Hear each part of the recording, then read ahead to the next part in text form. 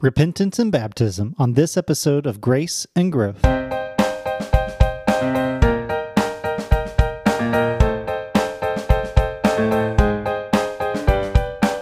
Welcome to the Grace and Growth Podcast, a ministry of First Baptist Church Shelbina that connects faith, community, and the Word of God. I'm your host, Pastor Caleb. And whether you're a devoted believer seeking spiritual nourishment or someone curious to learn more about Christianity, this podcast is a place for you to find guidance and encouragement. So grab your Bible, open your heart, and join us on this sacred journey of discovery. Welcome to the Grace and Growth, where we strive together to strengthen our faith one episode at a time. Today, we continue on our trek into the book of Acts as we learn about the early church and the lessons that they have for us today as individual believers and as a local church. Today, we're looking at Acts chapter 2, verses 37 through 42. Now these verses say, "Now when they heard this, they were cut to the heart and said to Peter and the other apostles, 'Brothers, what shall we do?' And Peter replied, 'Repent and be baptized, every one of you in the name of Jesus Christ for the forgiveness of your sins, and you will receive the gift of the Holy Spirit. The promise is for you and your children, and for all who are far off, for all whom the Lord our God will call.' And with many other words he warned them, and he pleaded with them, 'Save yourselves from this corrupt generation.' That those who accepted his message were baptized, and about 3,000 were added to their number that day. They devoted themselves to the apostles' teaching and to fellowship, to the breaking of bread and to prayer." This passage from Acts is a beautiful depiction of the early church coming to life after the outpouring of the Holy Spirit at Pentecost. And so let's break it down and reflect on its significance for us today. First, we can see that people were cut to the heart, the text says, upon hearing Peter's message. These were a people who recognized the weight of their sin and the need for redemption. They knew in their heart of hearts that they desperately needed something, that there was a burden on their backs that needed to be released. Have you ever felt this kind of conviction in your own life? A need for you to repent, to change, to turn your ways?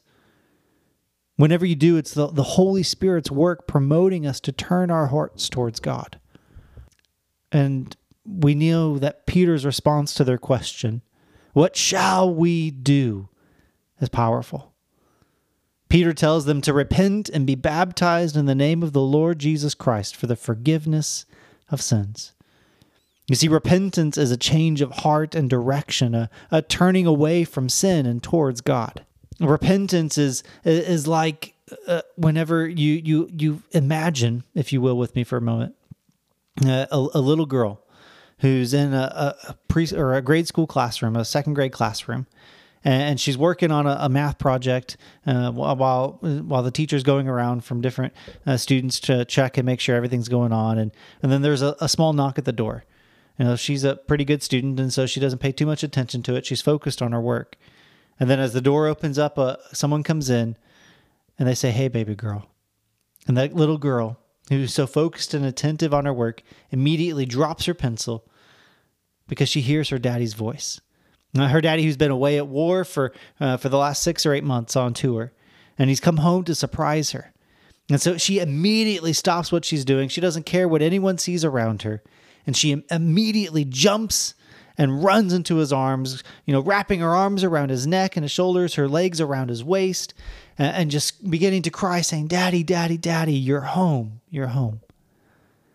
See, that's what repentance looks like. Whenever we stop doing the things that we were doing and we run towards the Father.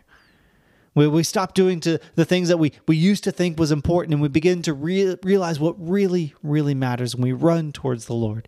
We give up our sins, we give up those things that we were doing, and we say, "God, you are more."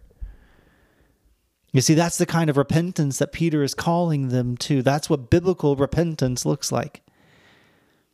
And then he goes on to tell them to be baptized. Baptism is the outward sign of this kind of inward change.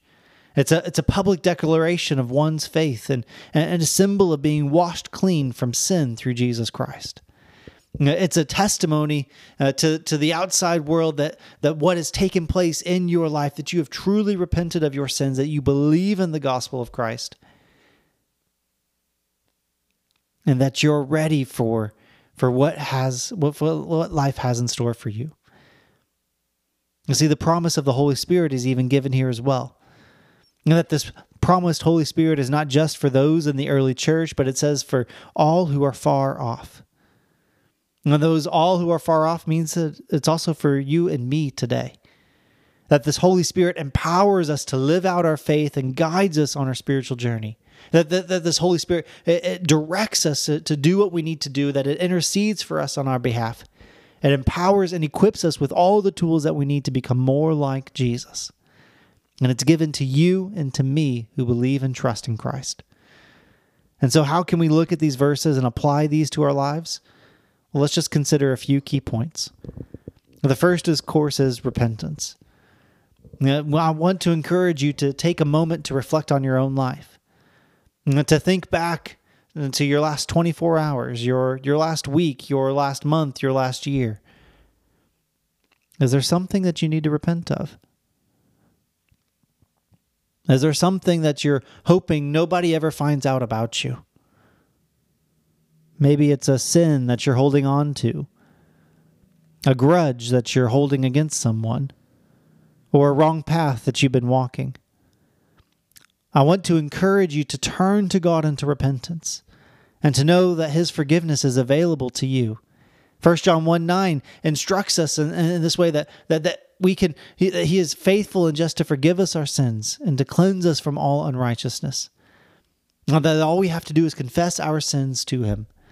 Now, it's not a get out of jail free card by any means, but what it means and what it's communicating here is that we can be made right with God. That's not just a crutch that we can fall onto, but that He can help us out of whatever sin that we're entangled and entrapped in. The second application is baptism. That if you haven't been baptized or if you've never publicly declared your faith in Christ, I want to encourage you to consider taking that step. And so whether you're a member or a tender or near us here in Shelbina, that's great. I'd love to talk to you about baptism and what it means to be a Christian and being a part of the local church or whatever local church that you're a part of or near to your location. I want to encourage you to talk to your pastor about that. Baptism is not just a ritual, but it's a profound act of obedience of faith. It's a way for us to say, Jesus, hey, I'm all in. The third application is to receive the Holy Spirit. To invite the Holy Spirit to be an active presence in your life. To pray for guidance and wisdom and empowerment in your journey of faith. And to pray for the Holy Spirit to work in a divine way in your life to help you become more like Jesus. And then the fourth application is community.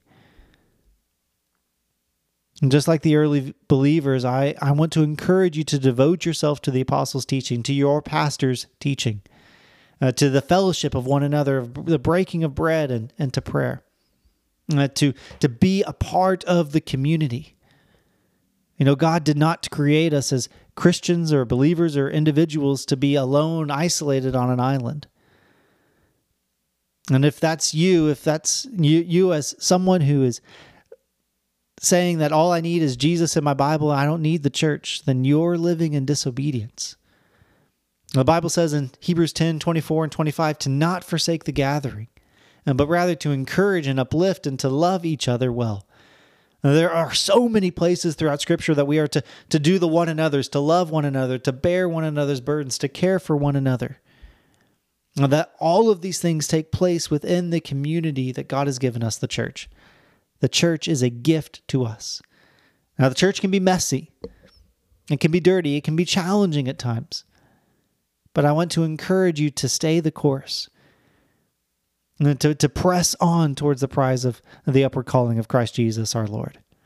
To fix our eyes on Jesus as the author and the perfecter of our faith, who for the joy before Him endured the cross, despising our sin and shame. I want to encourage you to partake in the breaking of bread, to really living life with each other. to partaking of the Lord's Supper, to just fellowshipping and being with one another, to being a family, and of course to prayer. And whenever we pray, we are showing our utter dependence on the Lord. That it's us saying, God, you are all that we need. So I want to encourage you today to engage your church community, to seek the spiritual growth and to nurture your relationship with God. Now, that's what I believe that this passage is encouraging us to do, pressing us on towards and forward. Engage your church community. Love your people well. And so as we wrap up today's podcast, remember that the message of Acts 2:37 through 42 is still alive and relevant today. That it's a call to turn to God and to embrace His forgiveness and to live a life filled with the Holy Spirit's guidance and power. May these words inspire and transform your faith journey. And so we hope that you've been inspired and encouraged and enlightened by the power of God's Word. Before we go, we want to remind you to stay connected with our church community. You can find us on Facebook or visit our website at shelbinafbc.com or attend any one of our Sunday services at 10:15 a.m. We're here to support you in your faith journey every step of the way.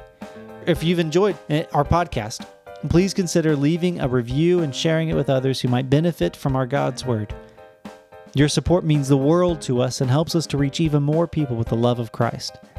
Until next time, may God's blessings be upon you, and may your faith continue to flourish. Goodbye, and remember that you are never alone on this journey of grace and growth.